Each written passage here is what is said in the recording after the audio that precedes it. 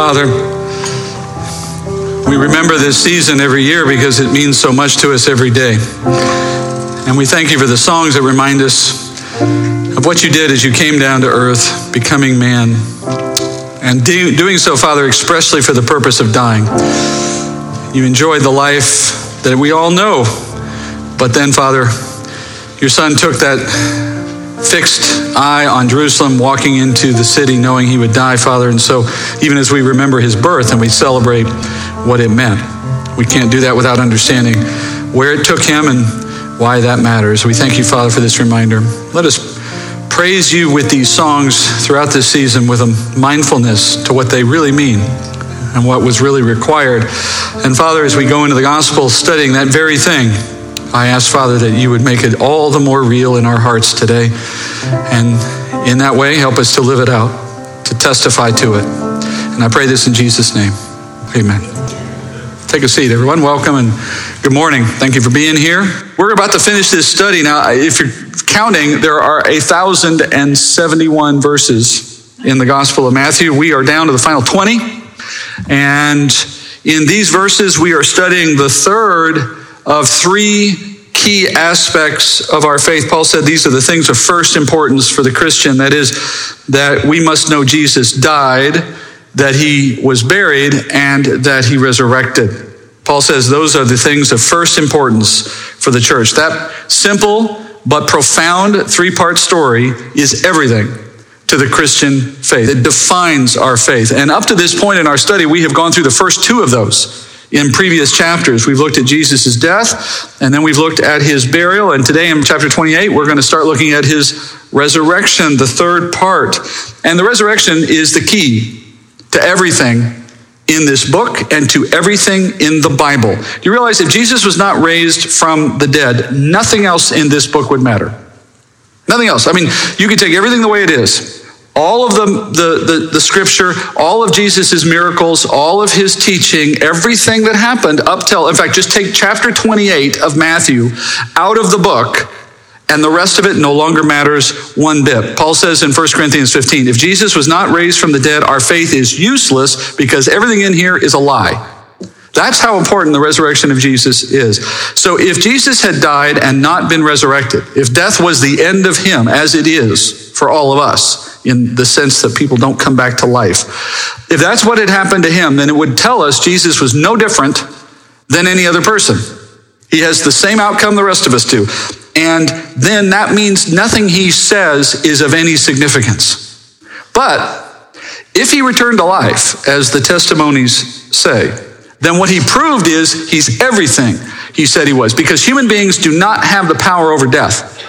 We can't stop it, and we certainly don't bring ourselves back from it. No one does. Only God has that power, self-evidently, the giver of life. And so if someone can bring their own dead body back to life, in fact, they're so confident, they tell you beforehand that they're going to do it. If somebody can do that, do you know what that means? That means they have the power of life over death. They have solved the existential concern of humanity. They have solved the problem no one else has figured out how to solve.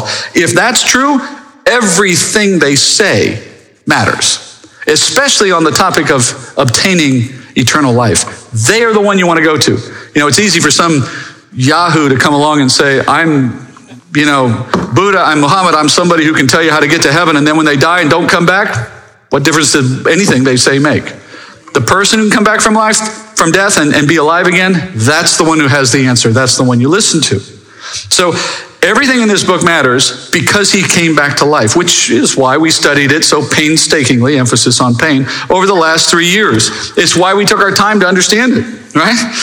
So now our focus is on resurrection. And that takes us to chapter 28. And the first verse of chapter 28 we studied last week. But when we looked at it last week, we only looked at it just to understand conclusively what day of the week Jesus died on. If you were here, you remember we learned it was a Thursday, not a Friday, as tradition would tell you. And it was in the year AD 27. We calculated all that. We worked it out. And that was all a little interesting maybe for some of us, but that was not the main point of the chapter. It wasn't even the main point of the verse. It was something in addition to that. Today we're going to get to the main point. What is the main point? The main point of verse 1 and this whole chapter is that the impossible happened on this day. Of course, We're talking about a dead body returning to life after 3 days, standing up and walking out of a tomb. And as Jesus said, what is impossible for men is possible for God. So let's study what happened on that day, starting in verse 1. Now after the Sabbath, as it began to dawn toward the first day of the week, Mary Magdalene and the other Mary came to look at the grave. And behold, a severe earthquake had occurred, for an angel of the Lord descended from heaven and came and rolled away the stone and sat upon it. And his appearance was like lightning, and his clothing as white as snow. The guards shook for fear of him and became like dead men. All right, I repeated verse 1 from last week just to give you context. Matthew says there were two Marys. That's Mary Magdalene, and that's Mary, the mother of Jesus. They come to the grave at daybreak on Sunday. Now, I do find it interesting how Matthew records these two women. He says Mary Magdalene, very specifically. Now, she's going to end up being a critical part of the story. But do you notice how he refers to Jesus' mother there? The other Mary. The other Mary. You know, in the way most people think of it, it's Mary, mother of Jesus, and the other Mary. In the Bible's way of thinking of it, it's Mary Magdalene and the other Mary. In fact, in John's gospel and in Mark's gospel, they both refer to Mary in this moment as Mary, the mother of James, which is true, right? The natural born James is the son of Mary and Joseph. What you're seeing here in these examples is the way that the Bible consistently downplays the significance of Mary as Jesus' earthly mother. Yes, Mary is a significant biblical character, but then again, so is her cousin Elizabeth, and so is John the Baptist, and so is Peter, and so is Paul, and the list goes on. She had, in her case, the honor of being chosen to carry the Messiah in her womb. Those other characters did other things, but that's where her importance stops. I mean, it's important, but it's not more important. It's just her role. Mary is no more to the plan of God than anyone else was in the story. This, what you have to remember is the Gospels are a story about Jesus. Everybody else is just a bit player in this story. It's all about him. So Mary is fundamentally a sinner, saved by grace, and honored by God, having received the favor of playing this particular role in the Messiah's first coming. But if we assign any greater theological significance to her than that, we have moved into the field of idolatry. And you can see here for yourself in this statement, among others in the scripture, that the Bible didn't do that. The Bible does not put her on a pedestal and ask us to do the same. It simply acknowledges her role and moves on. And in this case, it barely acknowledges her. The other Mary was there. All right, back to the text. This is early Sunday. This is right at dawn, daybreak, and they've come back now. These women have come back to finish the burial preparations for the body of Christ. Remember, on Thursday, they were in a rush. Well, they didn't have the chance to finish, so they were planning to come back when the Sabbath was over. They waited till daybreak because they didn't leave the city at night. They had bought the spices the night before when the Sabbath ended in the city, and now they're here as early as they can, twilight, probably around 4 a.m., based on when the sun comes up in this part of the world. And they are walking to the tomb, and you have to wonder as they're going, what's in their minds at this point? Remember, they were there when the thing was sealed up. They saw the stone rolled in front of the tomb. They know it's closed with a big, heavy stone. That stone is far too heavy for a few women to push and move out of the way. It would take real help, men, strong men, many of them, in fact, to move that stone. So how do they expect to gain access to his body? Right? What were they thinking they were going to do? Mark says in his gospel that as these women are walking on the way, they actually comment aloud to one another, who are we going to get to help us move the stone? I mean, they're fully aware of the fact that they're not going to just walk into that tomb. You might wonder, did they think the soldiers would help them? I doubt it. I mean, that doesn't seem very likely, does it? They just seem to be going in blind faith, hoping for some kind of miracle to show up when they need it and when they get to the tomb. Now, look, no one would have blamed these women if back in Jerusalem they had said to themselves, this isn't worth it. It's impossible. It's closed. We're not going to get in. Let's just stay home. Everyone would have understood that, right? Everyone would have said, no, don't worry about it, Mary. It's fine. It's not your fault. In fact, I kind of wonder if when they said they were going to go, if some of the male disciples who were hiding for fear of their lives didn't say to them, what are you, crazy? Don't go. You're not going to get in anyway. It's completely pointless. Silly women, there they go, wandering off to go, do what they know they can't do. I know I would have said that if I was there. So from a human perspective, you just look at the scene, from a human perspective, there's no reason to go. There's no reason to bother, no reason to think the tomb is going to be open. And yet here they go anyway. And look, the thing I love most about it is not that they're going eagerly, first in the morning, fast, getting there quick, and yet without a plan. Right? And because they did that, they were privileged to see the greatest miracle that's ever been done in the history of mankind. That is, in a nutshell, the payoff of walking in faith. That's it. You get a chance to witness God doing something amazing, something impossible. Because of your obedience, you're there when it happens. If you limit your service to God to circumstances where you can see the beginning from the end, you can understand how it can happen, it all makes sense to you, you could kind of figure it out on your own even, it just sort of is a natural plan, and you say to yourself, well, I can get involved in this, I see where this is going. I can assure myself it's not going to be disappointing. I mean, if that's your idea of serving God, you're going to miss a lot of miracles. You're not going to be there. You know, if God says to you, start a ministry, and you say to yourself, I don't have any money, I don't have any time, I don't know how to do it, it's not my expertise, never tried this before, that's for someone else to do. I can't see the beginning from the end, so I'm just going to stay out of the way. Remember when Moses used the same excuses in Exodus chapter 4? God spoke to Moses and said, go to Pharaoh, and he said, I don't have a mouth, I can't speak, I don't know what I'm doing, you need to send somebody else, I have no help. And God said, Moses, I got this. I'm going to take care of all those problems, you just move. Right? It's not about your ability, it's about your availability. Just go. God says to you, go pray with that stranger you see sitting on the park bench or somewhere in the store or something, and you say, I'm not going to do that. That's weird. That's strange. They're going to think I'm a nut. They're going to tell me to maintain social distance. I don't want to go do that. It's not going to help them anyway. I don't even know what to pray for. Right? You know, if you only get involved in the things that make sense to you, you only pray for the things that you assume are accomplishable, you're just never going to see God do something that you didn't expect. If you only go when the task is doable, you're never going to do the unthinkable. If you only go when it makes sense, do when God gives you something that you can understand, and so on and so forth, you will not see Red Seas parted. You will not see 5,000 people fed, and so on. And I realize those are not the miracles specifically that you might see. I'm not saying that. But what I'm saying is you're missing the point of the whole thing. God does not need you. He doesn't need your help. There's nothing you're bringing to the party that is helping him at all. If anything, you're making it harder. That's not the goal. The goal is not get involved to make the miracle happen. God is doing what he's doing with or without you. You're getting involved to see him do something with you in the process. Look at these women, for example. Jesus was going to walk out of that tomb that day. It did not matter if they went or if they stayed. They were not making it possible for God to do what he was going to do. They simply had a choice to be a part of it or not. And they did it without knowing, and I think that's usually the way it works for us as well. God doesn't typically work the whole plan out for us on paper and show it to us in advance. So the faith aspect of this is that you're going because of an inclination, because of a leading, because of a suggestion from God, but you don't know why, you don't know where. In fact, the whole thing seems a bit crazy. And yet you go, and when you go, you see what God had planned, and then it makes sense. You may be the miracle for someone.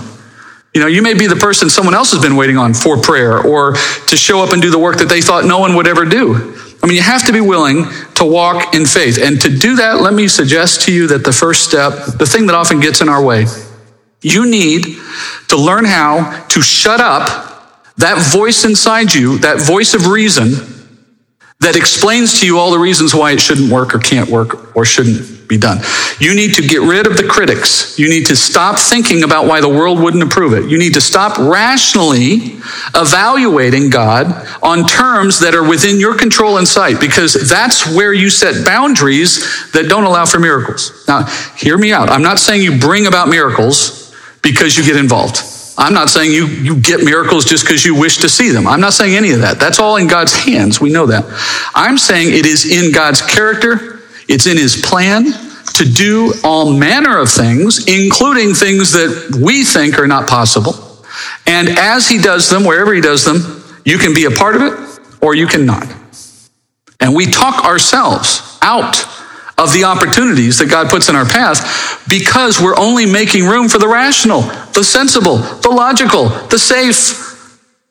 And if he calls you to a certain path, whatever that is, and it appears impossible to you, all you've realized in that moment is that there's a miracle waiting, potentially, Find out what he's going to do. Get involved. These women left their home with no possible way to open a tomb. They just expected God to do something. And what did he do? Something even beyond their expectation. Their expectation was a miraculous opening so I can prepare a dead body. They got a miraculous opening and a live body. I mean, it's unique. It's a moment. It's not going to repeat. I get it. But it's an example. When they experienced, what is your example going to be? In verse 2, Matthew says that the way this actually happened was a several-step process. That God was working on this even before they left the house. That as they were arriving, or perhaps earlier in the evening, the earthquake took place, that he says there in verse 2. And it coincided with Jesus' moment of resurrection. What you're seeing God do there is mark the resurrection moment as he did the death moment. So at 3 p.m. on the day before when Jesus died, there was an earthquake. At the moment he resurrected, somewhere in the wee hours of Sunday morning, not the day before, obviously 3 days earlier, there was the earthquake. And then 3 days later in the wee hours of Sunday morning, when Jesus actually came to life, there was an earthquake, marking it as well. And then God opens the tomb with an angel. He sends this angel down, who then, through angelic power, pushes the stone aside. And I love this. He kind of hangs around now. You're going to see this guy, whoever this angel was, you're going to see him hanging around for a while like it's an open house, like he's just sort of welcoming you into the open tomb for a while. He stays there to give some context to the women so that they understand what happened. And his arrival scares the Roman guards to the point that it says here they're as if dead. The point is they fall unconscious to the ground, which is interesting because it means they're not witnesses to anything that the saints witnessed. They're only witness to the fact that an angel came, and then later they wake up and the tomb's empty. We'll hear more about them later. So when the women show up, they come on this really odd scene. Tomb is open, guards laying on the ground, and this guy in white sitting on the stone. It says that the angel sits on the stone after he rolls it away. It almost seems whimsical, like a kid sitting on legs kind of hanging off, dangling, just sitting there waiting for them to show up. And to understand what happens at this point, you need to start looking at the other Gospels. I'm going to summarize what you'd see if you looked around in the other Gospels. But at this point, according to the other Gospels, the order of events here is a little different than Matthew. Matthew's kind of taken some things and mixed them together and just given you a general summary, which is fine. That's why we have the other Gospels, so that we can sort this out a little better. And in the other Gospels, you find out that the first person to come to the tomb by herself was Mary Magdalene. So she arrived by herself. She comes, finds the tomb open, doesn't see the angel, doesn't see what's in the tomb. She just assumes, they've opened the tomb to rob the grave. And so she turns around right away, runs back to the city to tell the disciples someone's stolen the body.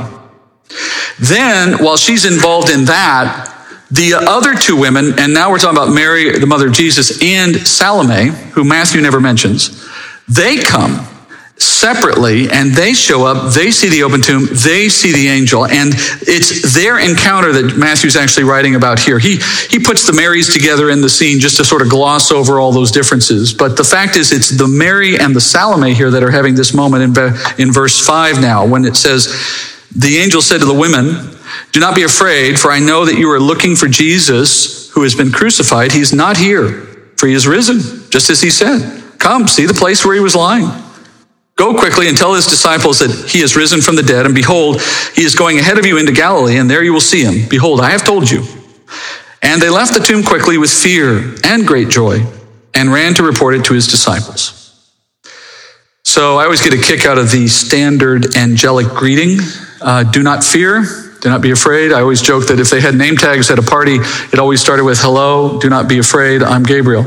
Because it's the standard thing every angel says to the first person they meet. And it's because the encounter with the supernatural is fear-inducing. And he wanted them to be assured. It's not a bad thing that I'm here. He says, the Lord's not here. The one you're looking for is not here. He's risen. He's left the dead. He's now alive, and he's walked out of the tomb. And he invites them to inspect. They see the tomb. We assume they see the bench empty, the wrappings on the ground, and so on. And then he tells them, here's what you're going to do next. You're going to go back, tell the guys what you've seen, tell them he's raised from the dead, and tell them to go to Galilee right now. Jesus is going to meet them there. So if the men who heard that did what they were told, the next time they saw Jesus, it would have been in the Galilee, because that was the intent. The idea was get away from Jerusalem, get away from the Roman oversight, get away from the prying eyes of the Pharisees, get to safety, let's get where it's calm. We'll have some chance to talk, meet, I'll tell you what the plan is from here. That's the idea. So you got Mary and Salome hearing this from the angel. While they're at the open house in Jesus' tomb, Mary Magdalene's back at the city with the disciples trying to convince them of what she saw. Now she's telling them that the tomb's been robbed, but they don't believe her. The guys don't believe that she's telling the truth. In fact, in that day and in that culture, men typically viewed women as unreliable witnesses. They wouldn't trust their testimony. They weren't allowed to testify at trial for that reason. So it's a bias, obviously. So they're sitting there disbelieving Mary Magdalene. Meanwhile, the other two women are having their experience with the angel. So after a short time, Mary and Salome make their way back as well.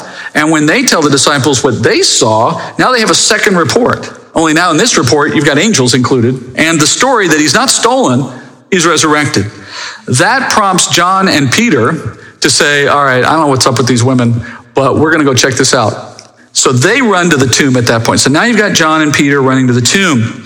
And they see basically the same thing that Mary and Salome saw. They see the wrappings, they see the tomb empty. They don't see the angel. So they come back now convinced that something has happened. John says they believed, but it's unclear what he meant. Did he believe that Jesus was gone? Did they believe he was resurrected? Did they even know what it meant? They're just in a mystery. They're just sort of trying to make sense of it all. They come back. Meanwhile, here we go, another movement of everyone here. As they're coming back, Mary Magdalene leaves again. She's just distraught. She doesn't know what to do, where Jesus is, so she just goes back to the grave. She doesn't know what else to do. When she comes back, John tells us that she goes into the tomb. She sees two angels now. Before she can even really talk to them, she turns around and sees Jesus outside the tomb, and she's the first person to see the risen Lord, Mary Magdalene. And immediately she wants to embrace him, and she's overjoyed. Jesus says, don't touch me. I'm going to ascend to my Father. I'm clean. I need to go make the sacrifice in heaven. Do not touch me. And so he tells her, just go back and tell the disciples. You get the sense, especially from John's gospel, that Jesus is just trying to get through to these guys, believe it, and go do what I told you to do. Go to Galilee and stop hanging around here worrying when you've heard the reports. Now, it is interesting that Mary Magdalene was the first to see the risen Lord, or even that all of these initial encounters are with women. I say that because of this. If you were inventing the story of Jesus, if the story of the Gospels is a lie, it's just myth, it was a story written to fool us, if that's the case, and you're writing this story and you reach this incredible moment of the resurrection, if you're going to lie about this, you would not cast as your first witness a woman. And here's why. Because culturally, again, based on the bias of that day, you're undermining your own story. You're casting as your witness a person that in that day was viewed as unreliable. And so you have actually made your story less believable, if you were lying, by casting women as your early witnesses to the effect of this outcome. The only reason you would say that a woman was the original and first witness of this is because it actually worked out that way. And that's actually to the authenticity of Scripture. It validates this in an interesting way to know that women were the first witnesses. But there's obviously a bigger reason why that was God's choice. Remember we talked last week about chain of custody? So we have this problem of the story needs to be airtight. It cannot have holes. It cannot be a situation in which somebody says, I saw him resurrect, but then there's no one around to see him actually die or be buried. I mean, if there was any hole in the story, you could say, well, the thing is not believable. So God orchestrates the events in such a way that the same two women are there when he dies on the cross. They watch him get prepared for burial. They see his body put in the tomb. They see Joseph roll the tomb closed with the stone, and they are the same two to see it open and see that he is not present. They form a chain of custody. So in other words, these women were the only women who were present during his ordeal. So God made sure they were the first to see him resurrect, or to put it simply, they stood by him in his trials. So they had the privilege of seeing this moment of resurrection at the end. And on top of it all, it would seem as though God is using these women to mock the men a little bit. Do you get the sense of that? I mean, they're the ones who get to see the whole thing and see the Lord. And God puts an angel there to greet them even, right? But when the guys come, well, where'd the angel go? It happened to be his lunch break. But then Mary Magdalene comes back. Now there's two angels. It's almost as if God is saying, no, let's let these guys just be, stay in their foolishness, stay in their ignorance. They don't want to believe the witnesses. They didn't want to be there when the things were happening. They were too afraid. Well, then they can just kind of enjoy being ignorant for a little longer. It's almost as if God is pointing it out, by how he's brought these circumstances to pass. What's holding them back? Do you know what's holding these guys back? Resurrection. The idea that Jesus came back to life is a bit of a bridge too far for them right now. I mean, they've heard the reports. I'm not saying it's not in their head. Maybe they're contemplating it. But what's holding them back is a full-on embrace of the truth that Jesus is alive again and said, go to Galilee. If you believe that, I mean, truly believe that, what would you do? I would submit you'd go to Galilee. If you're in any doubt about that, you do nothing. And there you find, as an example, the centrality of resurrection to the experience of Jesus. What you believe about resurrection dictates everything about what you feel and think and do with Jesus. If he is who he said and resurrected as he said, then you care about everything. If you're in any doubt about that story, if you're not clear on the fact that it's literal and true, then you're not likely to do anything with it. In fact, you're more likely to disbelieve it and throw it away. So these guys are struggling with that core concept, and you have to think about this for a minute. They spent 3 years with Jesus. They saw the miracles that we just read about. They heard things he said that aren't even in the Gospels, according to John. So they had everything going for them when it comes to believing this, to accepting, and they still struggle, and because they struggle, they do nothing. That's exactly the problem with resurrection. It's an all or nothing proposition in our understanding and in our faith response. Now, let's be sympathetic with them for just a moment. If I had you bury somebody and 3 days later you go to the grave and you find it empty, what is your first thought? Well, it's not that they resurrected. Your first thought is somebody took the body. And that's what they're thinking too. So I get it. It makes some sense, right? But when you think of everything they've heard, everything they've seen, and now the witnesses who have told them, and then they go and they see the grave empty themselves, and they see the wrappings on the floor. I mean, when you give the full picture, though, it is if these guys are just unwilling to be convinced of what every piece of data is telling them, because it's just not what happens. It's just not a thing. People don't just die and come back to life. You know, it's interesting. That is the most remarkable thing that could happen, I would argue. I mean, we can talk about things we can do, build big buildings or make amazing things happen. We can talk about even like parting the Red Sea, God, doing amazing things with the creation. But there is something about death, the universality of it, the inescapable nature of it, the finality of it. All of that makes it something of a holy grail of miracles, right? If somebody can come back from life and never die again, we have no earthly concept what that's like. The idea that every day you have no thought to the next day not being a reality, that there's no end. I mean, just the idea of eternity is outside our ability to appreciate, isn't it? There's no end to tomorrow. How does that even work? How do I not get bored? That's my ADHD. I'm thinking about how am I going to fill all that time? Don't worry, God's got a plan.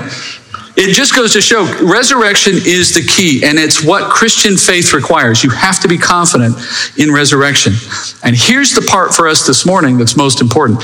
As amazing, as unprecedented, as hard to believe as it is that someone could resurrect in the case of Jesus, do you realize it happens to everyone? That's what's so ironic here. As unique, as different and weird to us as resurrection might be, it's going to become the common experience of humanity. Every single human being, believer, unbeliever, doesn't matter.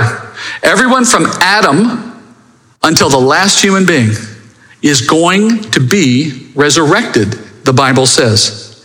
One day, you too will have the exact experience, an experience, not the exact experience, but you will have an experience of resurrection like Jesus.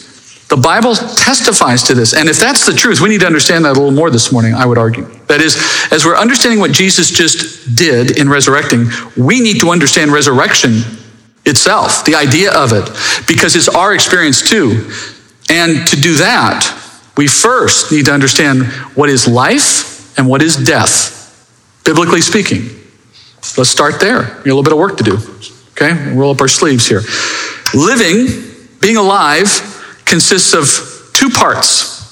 That is, according to Scripture, you are two things. You are a physical body and you are a spirit. You could say you have a material part of you, physical, material part, and you have an immaterial part.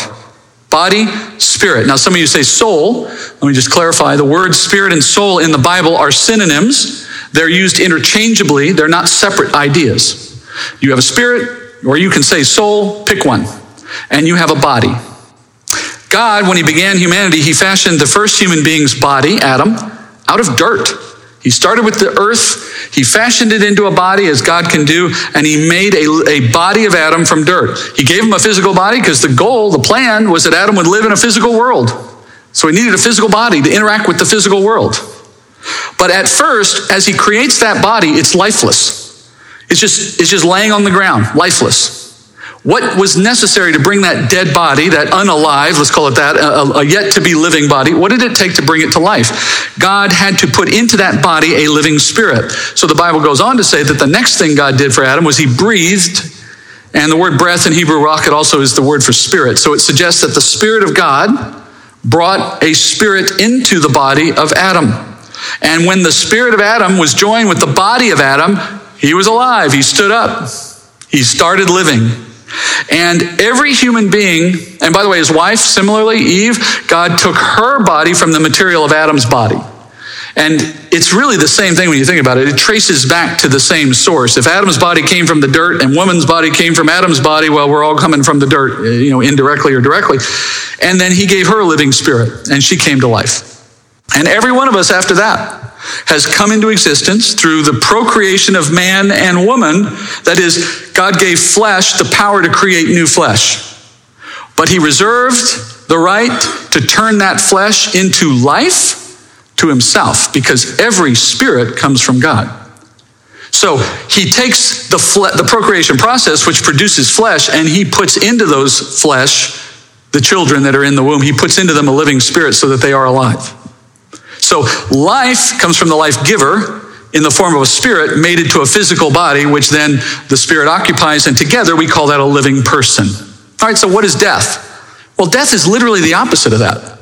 Death is the separating of the spirit from the body. So at death, our spirit leaves our physical body, and as a result, our physical body instantly becomes lifeless. If you've ever seen someone who's in death, a family member or a funeral or something, you know that experience we all seem to have where you know who he is or she is, you recognize them, but they don't really look the same.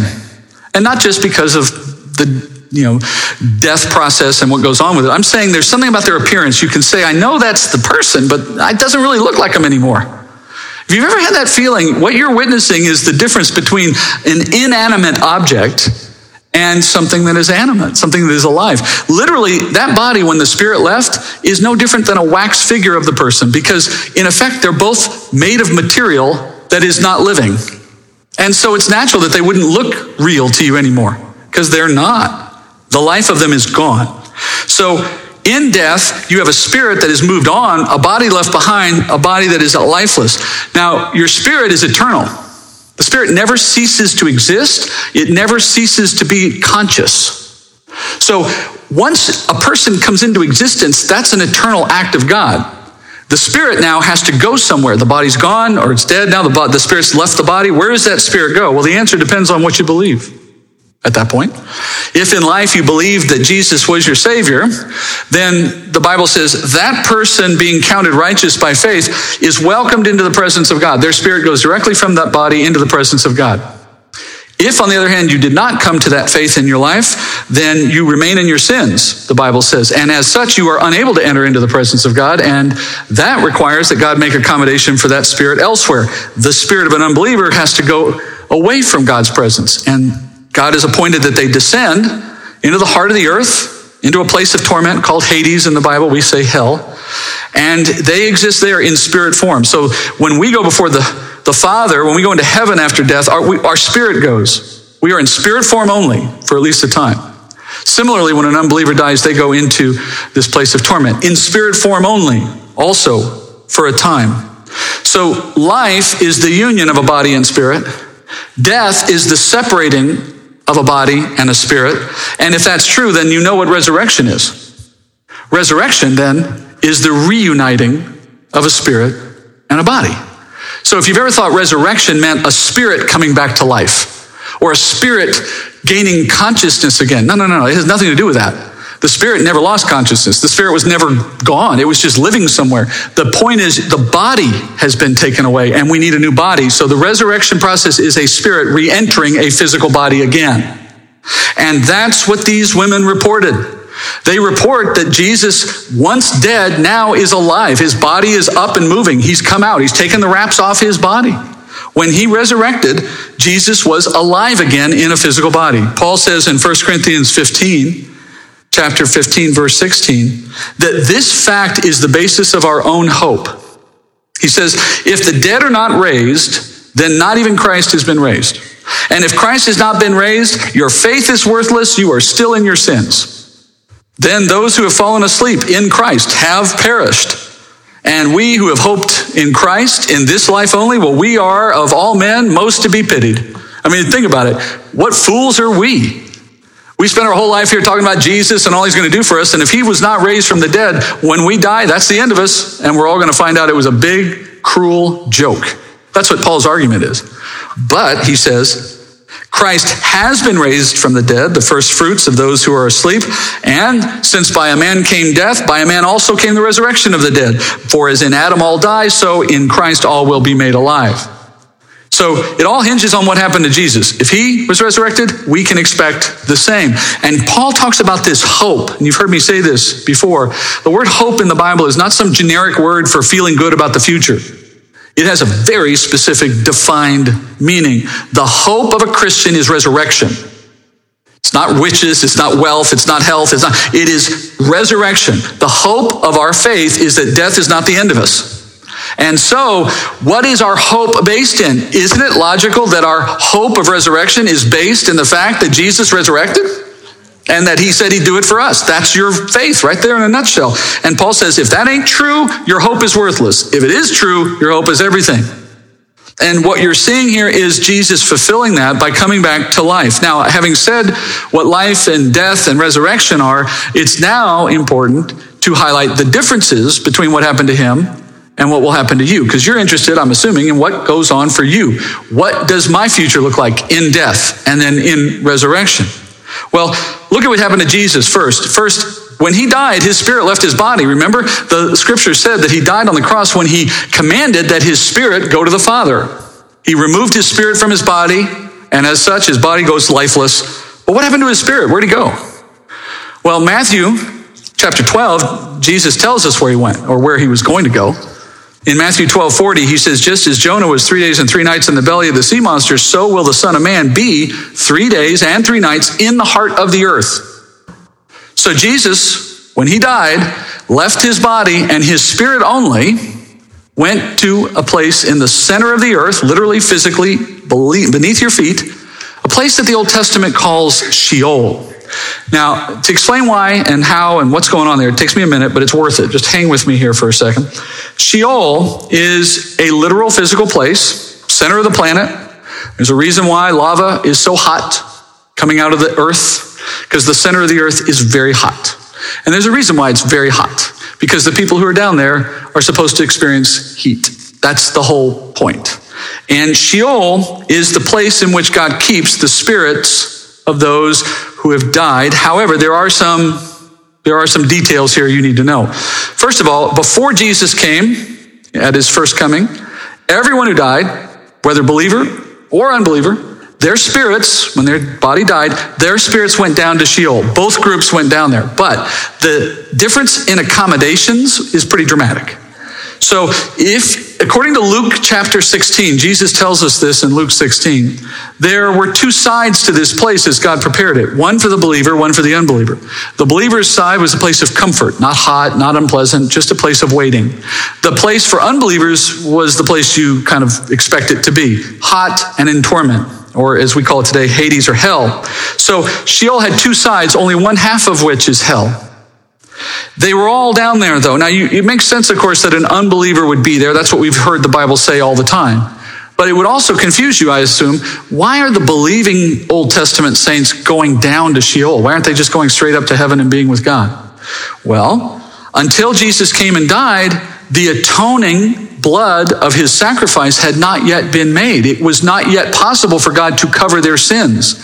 So until Christ came, he had to accommodate the saints in a way that was comforting, not punishment, but at the same time, he couldn't welcome them into his presence. So they died and descended to this place of waiting in Sheol until the Messiah So when Jesus died, his spirit, we're told, descends 3 days and 3 nights into the heart of the earth, into Sheol. And while he's there, he addresses both groups of humanity who have been there all along. The Bible tells us in 1 Peter 3:19 that Jesus first presents himself to the unbelieving spirits who are held in the side of torment.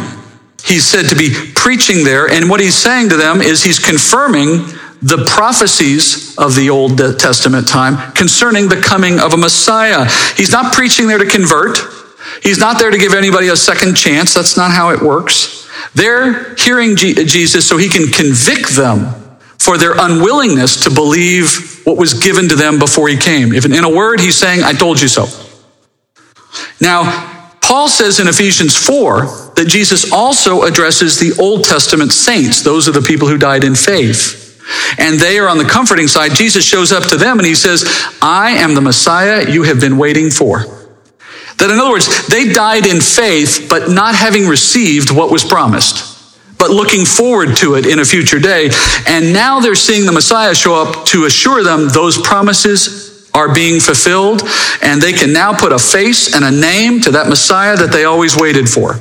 And they can embrace him in fullness now. They believed in the promise of him before, now they believe in who he is in his presence. And he spends time with them as well. And then finally, Paul says in Ephesians 4 that Jesus then escorts these saints out of this place of waiting and into the heavenly realm, because now his blood having been applied, they are free to leave. Paul says in Ephesians 4:8, when he ascended on high, he led captive a host of captives, and he gave gifts to men. Now this expression, he ascended, what does it mean? Except that he had also descended into the lower parts of the earth. He who descended is himself also he who ascended far above all the heavens, so that he might fill all things. All right, so what we're learning is Jesus had a mission to go down there. He's not down there to suffer on our sake. Remember, we said already, when he said it was finished on the cross, it was finished. All that he does after that is a part of going through the rest of the plan of God. He's not suffering down in Sheol. He's working down in Sheol. It's a work day. He goes down there to preach and to leave captives free and then take them to heaven and do all the stuff he's doing. Plus, he's staying away from his body for 3 days to prove that he was actually dead. And then he gets back into his body. Now, that's his spirit's path. Let me just cover his body for a second. What's his body doing when he dies? Well, his body's laying in a tomb, obviously. Now, if we die and our body is left behind, it's lifeless, but it immediately begins to decay. Because the curse that God pronounced on all creation and on the human body for sin, that curse was, from dust you came, so to dust you will return. So the consequence of sin, in part, is that we live in a body that is under a curse due to fall apart and die and decay. That is the curse on the body that God pronounced.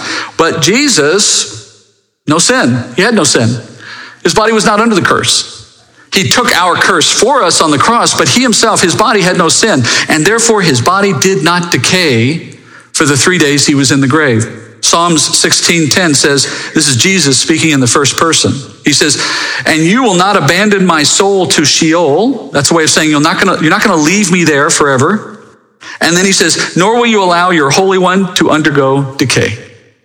So in that one verse, listen to what Jesus just said. I'm going to only be dead for a while. I'm going to go to Sheol, but not forever. And my body is not going to fall apart. It's going to remain without decay so that I can return to it. And that's what happened. His body lay in the tomb. It was lifeless, but it was not decaying. And that's why when he resurrects, he comes back into the same body. His body is prepared for him. All the blood is still in the veins. Everything's ready to work. He just has to get back in it and it comes back to life. Now, that's also why our resurrection is going to be different. Our resurrection is going to be very different. When Mary Magdalene visits the tomb for the second time, she comes and she sees Jesus. She recognized him. She saw him. She's like, look, you're alive. That would tell you that Jesus' spirit went into the same body that it left. There's no change. I mean, we assume that the damage done by the cross is being healed very quickly as Jesus has come back to life. Not totally, though. There's still some holes in his hand and places. But he is alive and he's coming back to being recognizable. So our body, however, being corrupt and under sin, we don't have that outcome. Our body decays after we die. So when we resurrect, we don't go back to our old body, nor would you want to. And I say that with no prejudice looking around the room. I'm just saying there's no reason to go back to our old body. It's not like God can't do it. People get all wrapped around, well, God can do anything. He can find your molecules in the dirt and come. Yes, of course he can do it, but you don't want him to do it. It's not the plan. Your old body is under a curse because it's corrupted by sin. Getting an old body back doesn't solve the problem that death was supposed to solve. The whole idea is to dispense with the old so that better things can come. When it's time for you to get a new body, when that resurrection moment happens, reuniting spirit with body, God creates an entirely new, eternal body for you, one that is sinless and ready for the future. That's the promise that we have. We get a new body. Jesus got his old one. Why? He had no sin. We have sin. That's fundamentally a difference that requires that the resurrection be different. So you don't want to go back to the body that's corrupted. And let me tell you why, because it's not just about the fact that you die. Do you realize that you get sick because of the curse? You get old because of the curse. Your body weakens because of the curse. I mean, the fundamentals of life that we take for granted, the deterioration of the physical body, the breakdown in biology of our body, as much as we work to make it go away and medicine does its best and so on, it's all just Band-Aids on a problem that can't be solved that way. The body is destined by God to deteriorate, get weak, get sick, and fall apart and die. That's what the curse does to the body. And there ain't no reversing that. Never there will be. What God does is he replaces it. And when you're resurrected in a new body and you live in the kingdom in that new body, try to give some thought to what that will mean. Try to process that for a minute. Imagine how differently life will be for you when you're living in a body that does not have sin and is not corrupted by sin, is not under a curse. Living in a world that's perfect, ruled by Jesus, who never lets anything get by, has complete control and perfect control over the world. A world where you live, and think about some of the implications, you live without fear of harm. No one can ever harm you. You can't die. There's no violence against you. No one will ever do, the phrase in scripture that says, no weapon formed against me will prosper. That is not speaking about now. Do you understand that, right? I mean, there are definitely weapons today that can harm you, and some very well may. That's a statement about the kingdom. In a day to come, when you are in your perfect state, sinless and without death, nothing can harm you. Nothing will make you hurt. There's no chance of violence. There's no worry of sickness. There's no one who can do anything against you. I don't even understand that. How can our days in our life are so directed now around the fears. We buy insurance, we buy locks, we buy cameras, we wear seatbelts, we think about who's around the corner, we don't talk to strangers, we tell our kids don't get in the car with someone you don't know. Think about all the ways our life is directed about worries of death ultimately. All that goes away. What kind of joy comes out of a life like that?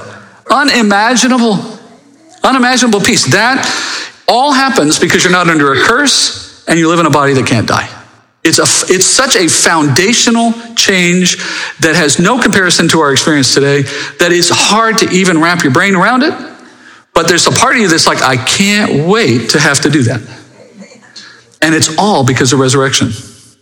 Resurrection is what makes that future a reality. Take away resurrection, not only is Jesus a fraud and our faith is useless, but the hope of the future goes away too, because this is the best it gets. And for an unbeliever, this life is the best it will ever be. But for us, this is the worst it will ever be. Everything is up from here, right? That's what's ahead of us. Eternal peace and joy, unimaginable outcomes. Why? Because Jesus died and Jesus resurrected, and we follow him based on his promise. If you believe that Jesus resurrected from the dead as he promised he did, then you have that hope assured. You have that future. It's either tomorrow, that is your death and ultimately your resurrection. It's either tomorrow, it's either the next day, it's coming. And if you think about it carefully enough, it should change how you live now. If you live today fearful of sickness or death or decay or a retirement home or your kids abandoning you when you're older, any of the things that come with the aging process, if you're thinking about that right now, your mind is on the wrong thing. Yes, those things may happen, and no one enjoys them. But what I'm saying is they're all temporary, and what comes after that is so much better. You're not going to stay in those situations for long. So if your life now, and this is how I tell myself things all the time, I'm always talking to myself on this issue. If you're living now as if death is the most important concern of your life, you're living as if you don't believe in resurrection. And it's a tremendous erosion of your witness. Because if you look and live the way the world does, the world that doesn't know of these things, and then you try to tell them that you have this great hope in Jesus, All they see is this cognitive dissonance moment of like, you're saying this, but you look just like me. You talk about the same worries I have. You're doing all the same things with your money and your time that I do. You're trying to avoid the same death you really are kind of wrapped up in whether or not you're going to make it through this world. And yet you're telling me that you've got this hope of the next. You can't do that effectively in witness, I think. You have to decide you're going to live what you believe, at least for the purpose of congruity in your message. The Bible says that if you believe in resurrection, Jesus is first, knowing yours comes next, then you have that promise assured. But here's the last thing I'll say for anyone who may be still doubting. If you don't believe in resurrection, whether that's Jesus's certainly or your own, here's the irony, it's still going to happen. This is one of those truths that doesn't change depending on what you believe. It's going to happen to everyone. The Bible says those who die without faith will one day be resurrected. They will be called up, their spirits will be called up from that place that I described earlier. And they will be given a new body, just like those who believe. And they will have that new body so that they can stand in a moment of judgment. And after the kingdom, we are resurrected before the kingdom so that we can enjoy it. They're resurrected after the kingdom so that they can stand for judgment, and then alive, judged based on their sins, alive, the Bible says they are thrown into the lake of fire where they dwell forever in that body. We don't want to dwell on that thought, certainly. It's not something we would want for anyone. But the fact of it, the reality of it, should be a reason for us to speak all the more about what we believe. So whether you believe in resurrection or not, one day you're going to experience it. The only difference is where you get to live. Better to believe in the promises of God than not, and certainly better to believe that Jesus returned from life so that we can follow him in that way. And as we go into Christmas this week, what a great opportunity to, depending on how many people you see and what kind of family gatherings you might enjoy, this is a great opportunity to ask that fundamental question: who is Jesus? What did his death mean? And what do we think about resurrection? Let's see if God gives you that opportunity. Let's see if he asks you to do something that perhaps you don't think is possible. Let's pray. Heavenly Father, we do ask you, Father, for opportunity this week to live out our faith. Live it not only in our words, Father, but in our actions, that we would adopt a lifestyle, a way of living, a way of thinking, a way of speaking that anticipates our resurrection. Looking forward to that new body, that new day, that time in the kingdom to come. Father, we know they're real. We know they're true. We just haven't seen them yet. But like the Old Testament saints who believed in the Messiah before they knew his name, we can believe in the kingdom to come before we see it, because we trust in you and in your promise. And we know, Father, that having proven yourself in Jesus, we have all the more reason to trust. Help those whose faith, Father, is not there, whose confidence has not been made sure yet. Father, let them see the truth as we do. And Father, I also ask that for those of us who have believed it, that we would be useful in your hands to speak that truth to others. In this season where we're gathered and when we know and talk about you so much, let us make sure we don't forget, Father, the ultimate purpose in it all, that we would know and believe that Jesus died and was buried and was resurrected. We pray this in Jesus' name. Amen.